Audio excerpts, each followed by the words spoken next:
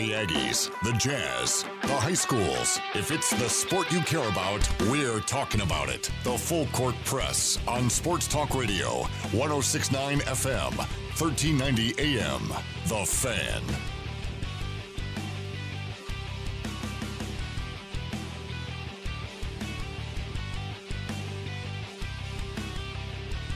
Good afternoon, everybody. Eric Frandsen Ajay Salvesen. Hope you're having a good Tuesday.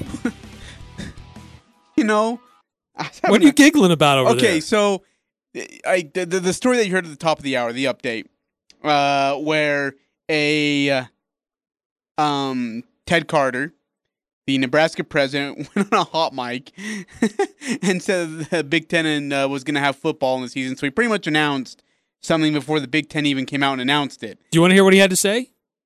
Yeah. Here's what he had to say. This that. is what the hot mic caught from Ted Carter, and this is Ted Carter and Bob Hinson that you'll hear, and talking about this Big Ten announcement and Nebraska. We're getting ready to announce a Husker in Big Ten football tonight. Oh, really? I heard that was happening. I didn't. I think there's a lot of anticipation about that. Good for you. Maybe that'll get off your plate. Well, it never will, but it's a good move in the right direction. Right. So at the very beginning there, he says it's going to be announced tonight, the Big Ten in Nebraska. So there's a video of him later on, and I don't know if it's the chancellor, whoever is speaking, and he's like checking his phone, and I think it's kind of where he realized, oh my gosh, there was a hot mic, and I just said that. This isn't good. And he's just scrolling probably through all these text messages or Twitter tweets and seeing that, Brett McMurphy, hey, according to President of Nebraska, Ted Carter is going to be Big Ten football. And he's, heart probably drops to his stomach. Well, at my work in Bear Lake, we had decided we were going to shut down. And long story short, ends up that there's going to be a big group coming this weekend. We didn't know, or it wasn't communicated. So I had a conversation with somebody, and he wasn't happy with how it wasn't communicated. And so I was meaning to text somebody else of, hey, I just got chewed out by so-and-so because, whatever, and I was kind of mean about it. Ends up I texted the guy who just chewed me out. Oh, that's great. So, and he's probably listening to our show right now. So... You're going to have a fun conversation when you get off the air. So now I'm probably going to be checking my phone here in just a minute, seeing all these tweets and texts. You always got to think before you speak or text or tweet or whatever. So, yeah, there's some controversy here. Again, this is the comment was from Ted Carter. He is the University of Nebraska system president, and he was speaking to Bob Hinson. He's the director of the National Strategic Research Institute. There was a conference in Lincoln, Nebraska today, but it was picked up on video by a local television station in Omaha. And now he's kind of backtracking, saying, I think that was picked up a little out of context. All I said is there's work going on and remain cautiously optimistic, like everybody else, that we'll get to discovering when it's safe to play. Big Ten has not immediately announced or confirmed an announcement that might come later today. Now, we had heard rumors that it was going to be done by this weekend, by Sunday afternoon or Sunday night. We'd have an announcement. Yes. Well, here it's Tuesday afternoon, and there's still no word. They've had a medical committee that's been working on this. Presidents have been talking about it. Chancellors. But so far, no vote. I think it might have been, it might have been the fact that they wanted to have this whole grand old announcement, right? Like they're going to have this cool video come out on social media. Hey, we're going to play all this and all that. And then all of a sudden it's like, you idiot, Carter. Now what are we going to do? The announcement came out because you used on some stupid hot mic. So, if they announce this week that they're going to go forward, games could start as early as October 17th. Yeah, is that a month away then? And you could still get a just conference-only schedule in and finish in December. Yeah. You could have a conference championship and still be eligible for college football playoffs, many bowl games that get resurrected. So if this happens, does the Pac-12 start to look at things again? That's the question now: is what does the Pac-12 do? Because remember, last one standing. Yeah, well, here's the thing: is remember they were like in this big old pact, right? With the Big Ten. Hey, we're gonna stay strong. We're gonna hold to our senses. We know that we're taking care of our athletes, and we're not gonna budge. We're gonna be the two power conferences that are gonna do what's best for our athletes. Comes out being that Pac-12 is kind of like the Fresh Prince of Bel-Air when Will Smith is in the house and it's just Will Smith, and it's like, oh, well, this sucks. So yeah, that's the Pac-12 now. I would imagine the Pac-12 plays in the fall. There's no way that they look at this and say, yeah, we're okay. The big difference between what's going on in the Pac-12 and the Big Ten is what's going on in the states where that the Pac-12 exists, California, Washington, Oregon. They, based on their current guidelines, you can't have groups that large getting together, which a football team would need to hold practices. Apparently, a bunch of players at USC just put together a letter petitioning California Governor Gavin Newsom to let them play, to lift his restrictions. But it's 2020, where we've got a pandemic, we've had a lot of social unrest, and now in the Pac-12 footprint, we have wildfires like crazy, and it's not safe to play because of air quality. So Pac-12 just is not getting any breaks. They have the technology and the ability to do regular and rapid testing, but the local governments still are not giving them room to have enough people gather together to practice. Yeah. So that's a big key there. Yeah, it's a mess right now, and I don't think even a letter to Governor Newsom's going to do it. I just don't think that's going to happen. You're going to have to find a different way to play, or else play without those teams involved. That, in which actually, honestly, might end up being the case. I mean, in theory, that sounds like maybe that's a solution, but in reality, I don't see how they do that. I don't see how a conference can move forward leaving some of their teams out. Well, that's not, again, I think we've had this discussion before too, but I don't think that's their fault. Like, the Pac-12 can't say, well, we're going to hold out because your governor said that you can't play. We can move on without you having to be there. Again, because it's not the conference's fault. Does the Big Ten say we had 12 of our 14 teams say they wanted to move forward, but those two teams that don't, they just won't play. The rest of us will? No, they're going to say you're all in or we're all out. Be the whole Be United thing. So what do you do? I mean, if it's you say, okay, Pac-12, we're going to go forward. We're going to do the schedule. Washington, we get it. You can't practice. You can't play. Here's the schedule. If you can show up, you'll play the game. If you can't, it's just canceled. Yeah. That's what I mean. But then you got to give them a 7-day notice. If they can or can't play, or you just say, hey, look, we're Washington and we can't play.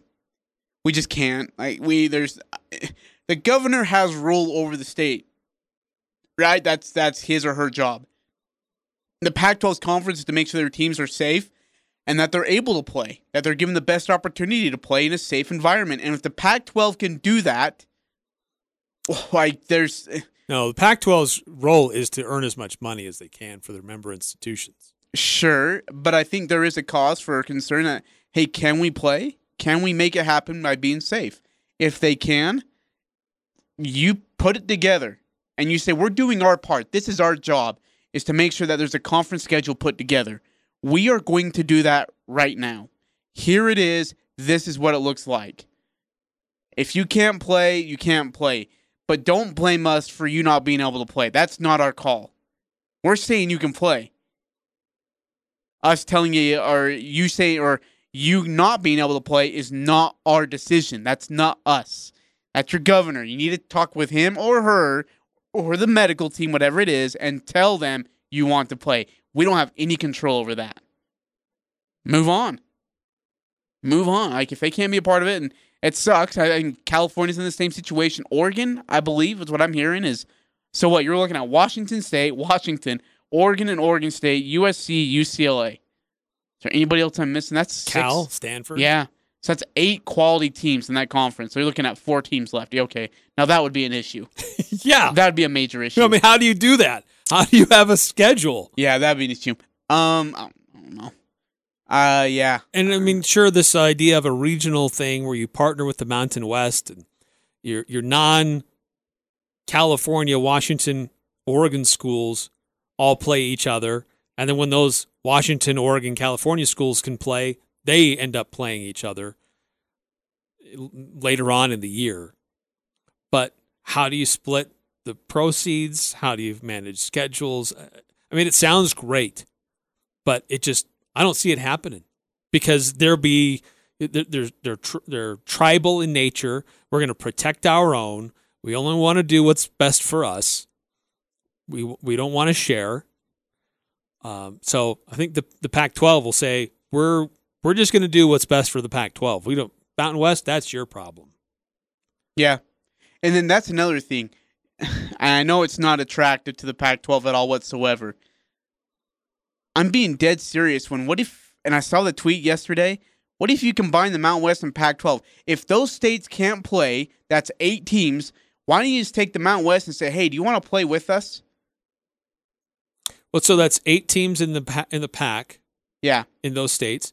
And then if you added the Mountain West schools that also have trouble playing right now, that's 3 more? That's 3 more, but you still got San Jose, Fresno, and San Diego State. And New Mexico. I mean, their governor isn't really laying off the hook either.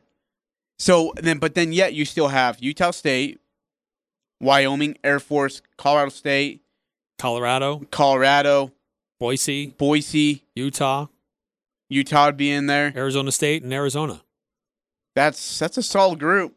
You're still all right. I know it's not USC. I know it's not Oregon. I know it's not Washington. But it gives you a healthy amount of teams. You could probably even put 2 divisions together. I would not suggest that. I would just go with the 1. But again, I mean, that's to each their own. But it gives you a good amount of teams in there. And some of them, I know some of them are more quality than others. But then you're also asking the Mountain West Conference to play this fall. And that might be asking too much right now at this point. Especially with these kids not being able to, I don't know how much they've been able to practice. I have no idea, but. They have been practicing, but here's the problem. They've set up their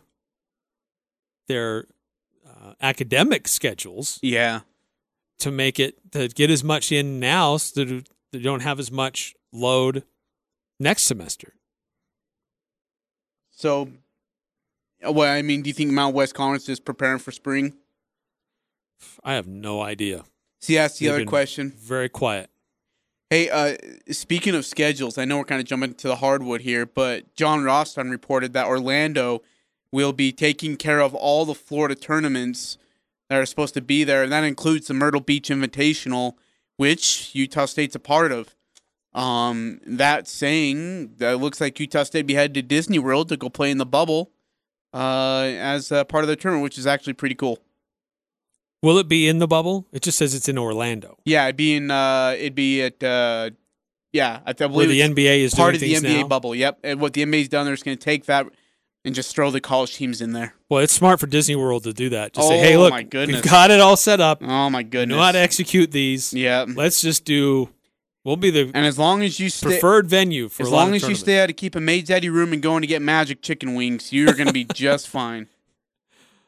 John Rothstein, yes, as you said, Orlando will host the following 8 early season events during the first few weeks of college basketball: the Champions Classic, the Jimmy V Classic, Wooden Legacy, preseason NIT, Orlando Invitational, Charleston Classic, Myrtle Beach Invitational, and the Diamond Head Classic, which is normally in Hawaii. So interesting.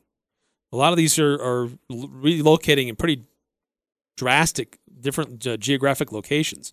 So for USU, that's good news. As you said, the Myrtle Beach Invitational looks like it's still on. And those teams that would be participating in that, it's a great field. You've got Charlotte, Dayton, Loyola, Missouri, Nebraska, Penn, and Pittsburgh. That is a great field. That's a good group of teams for Utah State to be a part of. Yeah, absolutely. And I think it's a really relieving thing that you don't have to adjust your schedule with non-conference, and then know that you still get that, because that's a big portion of their schedule, Eric, and that's a great portion, as you mentioned, of their RPI schedule as well. So it's a big, huge boost, a shot in the arm for the Utah State and for all the teams for their non-conference schedules. I'm grateful for it, and hopefully Aggies will be able to compete. Now, I got to be honest, I'm not as familiar with the Myrtle Beach and how it's set up. Mm-hmm. That's 8 teams. Is it a round robin, or is it like a true bracket and you win and you advance? And I think it's a round robin. Yep, if I'm not mistaken, it's a round robin. I don't think there's any championship game included in that. But it's a good round robin, like you said. It's a good amount of teams, and again, we'll get the official announcement tomorrow of what the schedule will look like. Tomorrow, I believe, Eric, right around our show time, we'll have the announcement of what the schedule is, or when they are scheduled to start, which will be a big part of what their non-conference will look like for the Aggies. Yeah, the NCAA Division I Council is expected to meet tomorrow and have their announcement, which will have major implications for men's and women's basketball. They'll discuss other winter sports, spring sports, have discussions even that could relate to football for those conferences that opted not to play this fall and want to play later in the year. So a lot is supposed to be settled and announced after that decision and that meeting tomorrow. Ajay, I know you've got to ditch out early on me. I'm really sick of doing that to you, man. But before we let you go, let's get to our player and stat. Okay. These are things that we normally do on Tuesdays, and we kind of look. One of the things that we do to look back on the week that was. Let's take a look at the numbers. It's the stat that blew our minds. He did what? On the Full Court Press. Wow, that blew my mind. All right, IJ, who is your player of the week before we get into the stat? You know, this has been really tough. I mean, because there's been some great games in all sports everywhere, right? I honestly have to give it to Jamal Murray again. Like, we're going to a Game 7 because of this guy. I know Jokic was a big part of that game. I'd say it's probably more because of Jokic than Murray. And there's going to be a lot of people who say that. But this guy was pretty much like crawling in the fourth quarter up and down the floor, right? You could tell he wasn't 100%, but he gave a good run at it. And I thought he is the biggest, in my opinion, the biggest reason why we are in a Game 7 with the Clippers and Nuggets tonight at 7 o'clock. I like that. Okay. My player, I'm going to the Chicago Cubs. Go ahead. Alec Mills. Oh, yes. His first career no-hitter. Yes. The Cubs win the game 12-0. They dominated both offensively and defensively, but Mills on the mound was phenomenal. First no-hitter. By the way, the last time that the Cubs had a no-hitter, David Ross was the catcher. Wasn't that last year? No, it's been a few years ago. Oh. But the Cubs won that game 16-0. Wait, who pitched it? Was it Zambrano? Who was that? No, that wasn't Zambrano. I just saw it earlier. Yeah, me too. Zambrano pitched a no-hitter. That was like 2007, 2008. I think the last time they had a no-hitter was in 16. But there was something like ironic to it, though, too, and I can't remember what it was. Well, Zambrano pitched a no-hitter for the first time. The Cubs had a no-hitter since like the early 70s. Since then, they've had 3 other But no-hitters. wasn't it the same park, though? Against the same team, though? Like the last no-hitter they had to this one. Wasn't it like at the same park? Or it was something really odd and ironic to it all is what made the no-hitter so great. It was impressive. Yeah. Actually, this is also doubly cool. Hearing from Mills after the no-hitter just the other day. I definitely would have told them they were crazy. It's kind of surreal how everything's happened. But, everything happens for a reason, and I wouldn't change any of it. I think, being a walk-on made me who I am today. I think, they gave me a chance there, and then other teams have given me a chance. And, I'm just going to keep working to make them right. From a walk-on in college to a no-hitter on the mound for the Chicago Cubs. Pretty cool story. All right, what is your stat that blew your mind? Okay, so this isn't going to really blow anybody's mind because of the duration of what they've been together for. But Tom Brady and Bill Belichick were together for how long, right? And the last time that the Patriots lost and Tom Brady lost a game, or excuse me, the last time that the Patriots won and Tom Brady lost on the same weekend, 1999. October 23rd, Illinois beat Michigan 35-29. And October 24th, just the next day, the Patriots beat the Broncos by 24-23. That is the last time Brady lost and the Patriots won. Again, granted, they were together for 20-something or 18 years or whatever that was, and so it wasn't really happening. But yeah, that's incredible. That's incredible. Stat that blew my mind, I'm going to the Nuggets like you did earlier for your player, but as a team, they're the first team in NBA history to play a Game 7 in 4 straight series. They went to 2 Game 7s last year in the playoffs. They won the first, they lost the second. They went to Game 7 against the Jazz in the last round. They won that series, as we know, and now here they are again in a Game 7. They are the first team with 3 15-point comebacks facing elimination. Wow. In a postseason. How about that? Just can't overlook those Nuggets. They just don't say die. Yeah. By the way, I know I'm going to go, and I can't wait to hear your prediction and your breakdown of the big Game 7 tonight. But for me, I have the Clippers winning. But if this thing's close with about 6 minutes left, all bets are off. Throw it out the window. Dire straits. I have no idea what's going to happen, so don't ask. Like, if this thing's close within 5 points with 6 minutes left, if this thing's within 13 with the fourth quarter left, that's close enough for the Nuggets. That's all they need. Because they were down 18 last game, 16 before that, 16 to the Jazz. It's nothing to them. It's a tickle. So, yeah, if you're a Clippers fan, brace yourself, because this team has absolutely, positively nothing to lose and everything to gain if they beat you. Yeah, all the pressure's on the Clippers. All of it, Eric. All of it. All right, we'll say goodbye to Ajay. More things to get through. We'll discuss, yes, the NBA playoffs tonight, Game 7 in one series, Game 1 in another.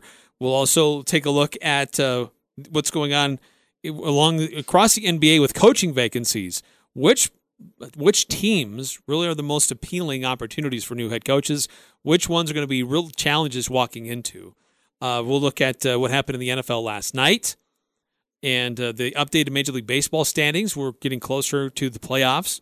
And a little bit later on, we'll have a conversation with John Newbold, play-by-play announcer for the Skyview Bobcats, preview what the Bobcats might be walking into when they go to Millville on Thursday to face the Ridgeline Riverhawks. And don't forget Eli Boettger tonight at 5:15 to get you updated and give you all the breaking news going on with the college basketball start release tomorrow. Yes, so stay tuned for all that. It's all ahead right here on the Full Court Press. The new home for the Full Court Press. Weekday afternoons from 4 to 6 on Sports Talk Radio, 106.9 FM, 1390 AM. The Fan.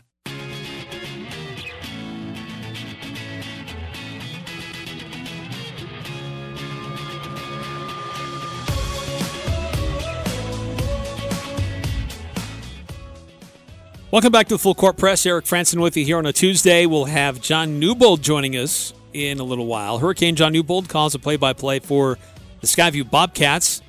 Big showdown on Thursday in Millville between the Bobcats and the Riverhawks. Number 1 versus number 2 in the state, according to the new RPI rankings released on Monday by Utah High School Activities Association. So John will give us his perspective. Later in the week, we'll hear from Dave Simmons from the Ridgeline perspective, so stay tuned for that. Also, next hour, Eli Boettger will join us from the Mountain West Wire to give us some thoughts about the Mountain West basketball season. An exciting year last year. What could this next year look like, assuming it does take place and happens as we would hope it would? So he'll also weigh in on the decision that could be made tomorrow regarding play for the Mountain West and other NCAA Division I basketball teams. Before we continue on, though, this I wish I could have seen this earlier. I may have included this as a stat that blew my mind. We know we made some people made a big deal about Fernando Tatis Jr. when his team was had a lead, a strong lead, and the Padres were up big, and he had a 3-0 count against the Rangers, and he knocked it out of the park for a grand slam. When they went into that game, the Padres, they were 11-12 at the time. Texas Rangers, they were 10-10, so pretty evenly matched at that time. But that set off a series of games by the Padres where they were just knocking grand slams almost every single game. And Padres since then have gone 21-5. But the Rangers, very different. They've gone 7-20. Only the Diamondbacks have a worse record in that span of time. And the Padres have the best record in Major League Baseball in that span of time. Kind of crazy. So we'll get into the playoff standings and the run to the playoffs coming up in a little while in Major League Baseball. But another note from the NFL, this was an interesting Monday Night Football. We'll get into that in just a second, but the Raiders making an announcement today. They've waived safety Dallin Leavitt, former Aggie, and so it's disappointing to see him leave, but another former Aggie is coming in to take his place. Nevin Lawson has been activated following a one-game suspension. He was with the team, wasn't able to participate this last week, but will now be available, and so they're activating him, and to do that, they needed to make room on their roster, so unfortunately, Dallin Leavitt is the victim of that. But we'll see if any other teams pick him up, as he's been with the Raiders for a few years. So best of luck to Dallin Leavitt in finding another home in the NFL. But did you get a chance to watch those games on Monday night? The Pittsburgh game was interesting. I think that I was down on Pittsburgh when we gave our preseason predictions on the year, but Roethlisberger looked okay. Juju Smith-Schuster looked great. I thought particularly their defense was really strong, especially how they were able to bottle up Saquon Barkley for the Giants. Barkley, as touted as he is and as good as we hoped he'd be, 15 carries and only 6 yards last night. Wow, that's rough. Not very many running backs with that many carries have produced fewer amount of yards on the field. Juju Smith-Schuster, though, 6 receptions for 69 yards. I mean, Barkley wasn't totally absent from the game. I mean, he did some things catching the ball out of the backfield, but as a running back, a lot of futility there. You have to give a lot of credit to Pittsburgh and that defensive front that they had. The other game, though, a futility in the kicking game, but eventually coming through. Gostkowski missed several field goals, but then he hits the winning one at the end to win it for the Titans over the Broncos. But for the opening weekend in the NFL, field goal kickers were atrocious. They were, I saw this stat, they're like 60%. One of the lowest levels success rates in the NFL for any given weekend for field goal kickers.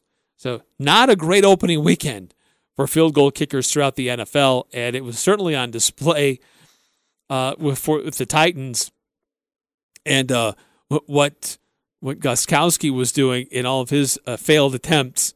But eventually he got it through when it mattered the most, 1 for 4, and got that 25-yarder to get the win. But over Denver, 16-14. So kind of an interesting opening weekend in the NFL. Again, we talked about this just the other day. Road teams with the victories. So it was pretty even, actually. When it's all said and done, road teams won as much as home teams did in the opening weekend. Is that going to be an ongoing trend with no fans? Or is it just the state of the NFL? And teams are more evenly matched. There aren't really very many blowouts. A lot of games decided by a touchdown or less. Granted, there were a few dominating performances, notably the Ravens over the Browns, but That's the Browns. They continue to struggle in futility. But there were a lot of really close games in the NFL for the opening weekend. So I thought it was pretty even throughout the NFL. And excited to have it back. Fun to have the season underway. And it looked like, for the most part, everything went pretty well. Yes, there were some teams you could tell they were rusty. They did not benefit at all from not having a preseason, especially some of the younger quarterbacks, but and other key position players. But overall, it was a good weekend to get things started for the NFL. All right, coming up next here on the Full Court Press, I want to get into what happened with what could happen this week with the Ridgeline Riverhawks and the Skyview Bobcats. Skyview, according to the new rankings from UHSAA, we've got it put together on CashValleyDaily.com. You can see all the rankings as they've been put together by UHSAA. Skyview is the number one team in 4A, and right on their heels are the Ridgeline Riverhawks. Ridgeline has had one fewer game than everybody else because they had that Cypress game canceled earlier in the season in week 2. That was a 6A team. It would have been really interesting to see how that could have played out, but nonetheless, it is what it is. And I don't think that Ridgeline unfairly penalized for not playing that game. So they're still the number 2 team.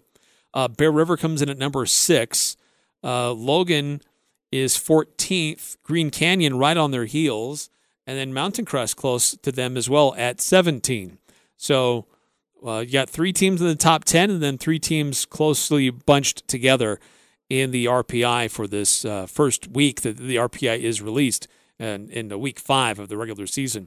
By the way, in 5A, Box Elder, a lot of close games for them, but they come in ranked 20th in the opening RPI rankings.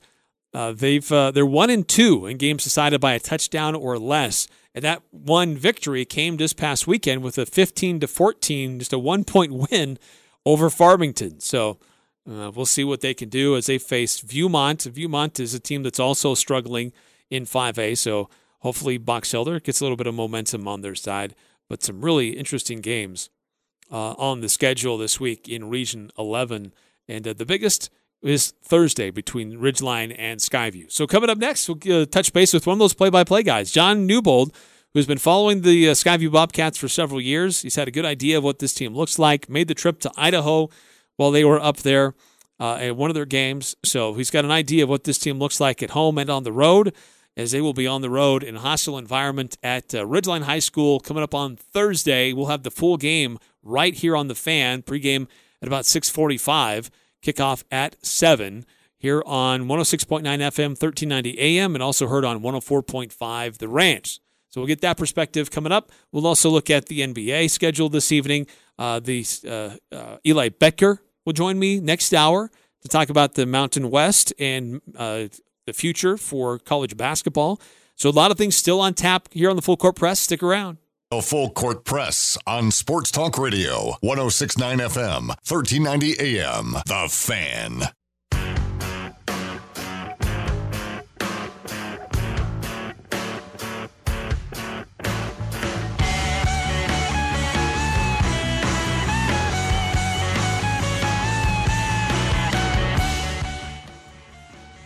Welcome back to the Full Court Press. Eric Frandsen with you here on a Tuesday. By the way, if you've got a question or a comment, things you saw over the weekend or Monday night football, where Monday night, the NFL pretty much had the stage, but would love to get your thoughts. Feel free to text in 435-339-0321.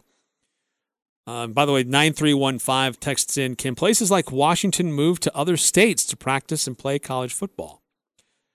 Now, that's a fair question. Could Washington and Washington State relocate temporarily until numbers are more in their favor? Certainly, I would think a place like that would have the resources to do so. But the question is, would they want to? They're already going to be spending resources on a lot of testing and doing things differently with contact tracing and whatnot. But I suppose it's possible. But if it's the California schools, the Washington schools, and Oregon schools who all need to relocate, where are they all going to go? Do they temporarily use Mountain West schools that aren't going to be doing anything right now? I just don't think it's possible with you having to relocate that many players for that long in that period of time. I just don't see it as a real viable option. When you consider all the practices during the week and travel, you'd basically be asking them to relocate for months. So I just don't think it would really work. All right, so there's a game that we do know is going to be happening. It's a high school football game on Thursday. Skyview and Ridgeline, the number 1 versus number 2 team in the 4A classification, coming up 7 o'clock on Thursday at Ridgeline High School. Hurricane John Newbold has been calling the play-by-play for the Skyview Bobcats for several years. He's a Bobcat through and through. He's a Full Court Press alum, and he joins us now on the Full Court Press. John, thanks for your time tonight. Hey, no problem. It's always a pleasure to talk about the Bobcats. And of course, I'm not biased, though. I know there's been speculation on the show the last couple of days about maybe being a homer, but that's not the case. I'm right down the middle. You're right down the middle. Always. So this Skyview team, this is a team that has only lost a total of 3 games since the start of the 2017 season. Yeah. They've only lost, and really they haven't been regular season games. 2 of them were playoff games. The only regular season game was last year at Skyridge, where they lost 18-10. That was like week 2, right? Yeah. Yep. And I remember that game clearly when Rex and myself traveled down there, and the athletic director for Skyridge, he really said, our coaches are really nervous about this game, and kind of caught us off guard a little bit because they're a higher classification at Skyridge, and Skyview really took it to Skyridge during that game. They just came up short on one. Skyridge got a safety, and that pretty much doomed Skyview, but I mean, it was a good game overall. So this team has won 17 in a row now. Mm-hmm. And the way they're doing it, at least certainly this year, and really the tail end of last year, is by dominating their opponents offensively and playing great defense. That was the case at the tail end of last year, and has continued to be the case this year, outscoring their opponents like 43-15 so far this year. They did have the one game where they had a lead and they let Stansbury kind of get back up on them and made it interesting at the end. But what is it about this team that's proving to be so dominant for them? Well, the thing that I think has been the biggest thing is consistency, Eric. Even though Skyview's had 3 different head coaches, when you've had Craig Ander and he left to Green Canyon, then you had Coach Danilo Robinson come in for a year, then you had Coach Howe. Even though those switches have happened, the consistency at the offensive coordinator position has been the same. Perry Christensen has just continued the offense that Coach Ander and he put into the Skyview, and they've just consistently ran that offense. So their offense has always been good. And then when you added Danilo Robinson, who was a really defensive-minded coach, and then Coach Howe is the same way as he's the defensive coordinator, I think that adds. And the fact that these guys, these kids, they just keep winning. I mean, you already mentioned it, 17 in a row, 16 region games in a row that spans, 3 years. And so it's just one of those things. It's amazing to look at it. But I think it's the consistency. The kids just know how to win. And so when they get into a tight game like Stansbury, who has given Skyview trouble, Skyview only beat them by 7 last year and 7 this year. It's been the same thing. I think they're just confident kids. They've all had varsity experience, and so they get on teams early. This year, they haven't been scored on in the first quarter this season, and so they get on people early. And when they do, they can, maybe they relax some games, but they always find the plays. Just like in the Green Canyon game, talking with Craig Hislop and John Russell about that game afterwards too. It's just like Skyview made plays whenever they needed one, and it seemed like Green Canyon would kind of get some confidence and come closer to getting back into the game. Skyview always made that play to get them over the edge and extend the lead, and and basically put the game away. Is there if we're looking at this team from a Ridgeline perspective, as if you've watched Skyview now for 5 games or paid attention to what they've done these first 5 games, if there's something that Ridgeline can be looking at that is a potential weakness or a spot that can be exposed, what would you say from what you've observed? Well, from what I've seen, I really feel like the Ridgeline I know Skyview's got speed, and I know that Ridgeline, when they changed their defense up and went to a 3-4 defense after the first game against Pineview, and they've really locked in defensively, I think they're utilizing their speed, and I think that teams that have gotten pressure on Case and Carlson have caused some problems when they stop that running game against Skyview, and then they are able to get some pressure on Carlson. Then sometimes the offense gets a little stagnant for Skyview, and they seem a little discombobulated a little bit.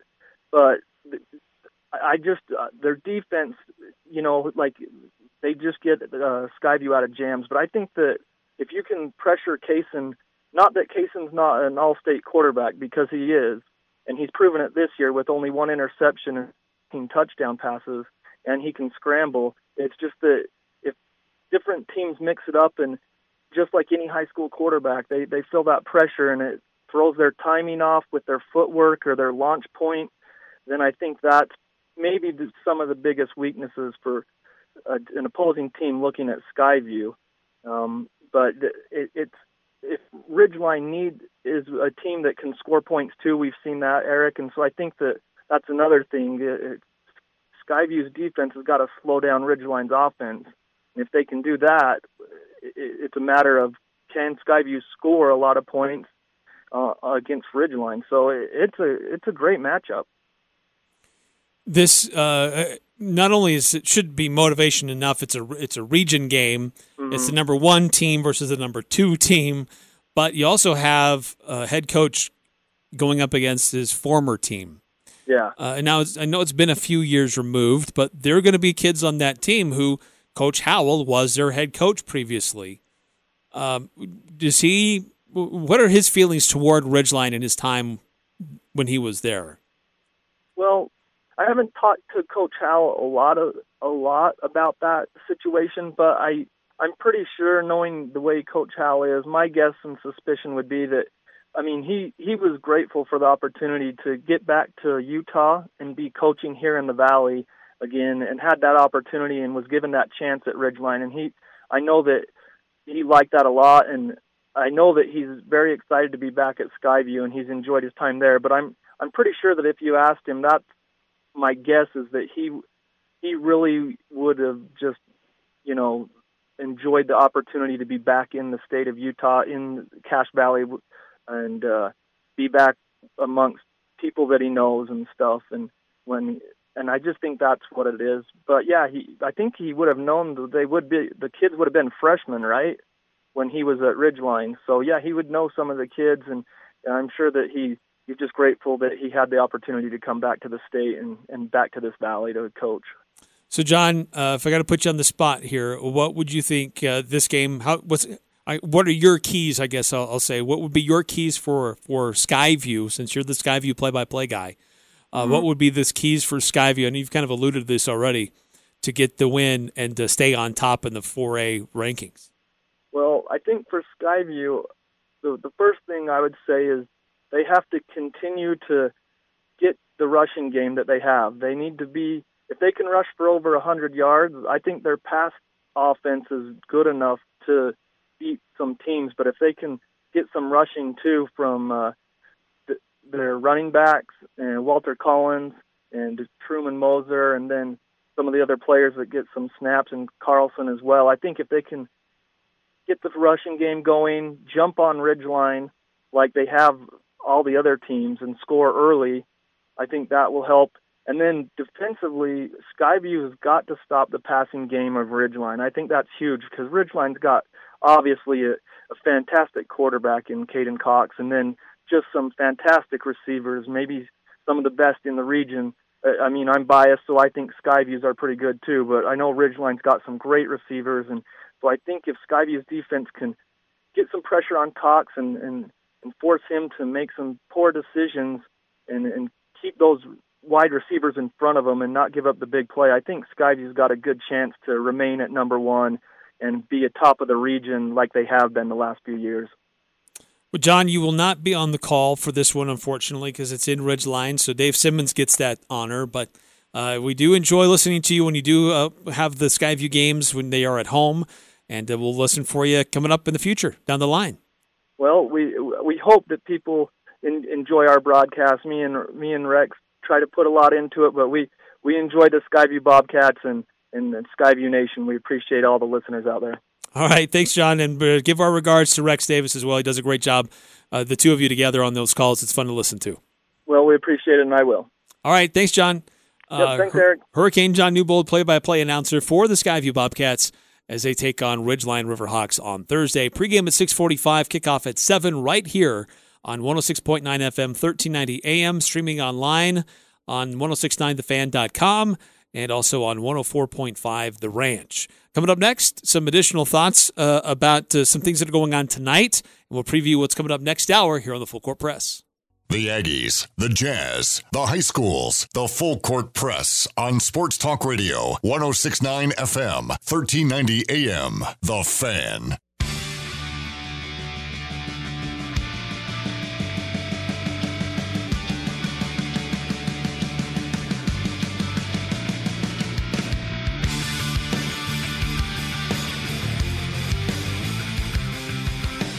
Welcome back to the Full Court Press. Big thanks to Hurricane John Newbold. He's been doing the high school games for a long time and has watched a lot of good football coming out of that Skyview Bobcat program. That's really what it is. It's a program. A lot of success over the years. They're going to be challenged on Thursday. Ridgeline trying to make their case to be the top team in 4A. Number 2 right now in the first release of the RPI rankings. So, yeah, that's going to be fun to break that down and hear how that all plays out on Thursday. Normally on Fridays, but it's been moved up to Thursday for television purposes.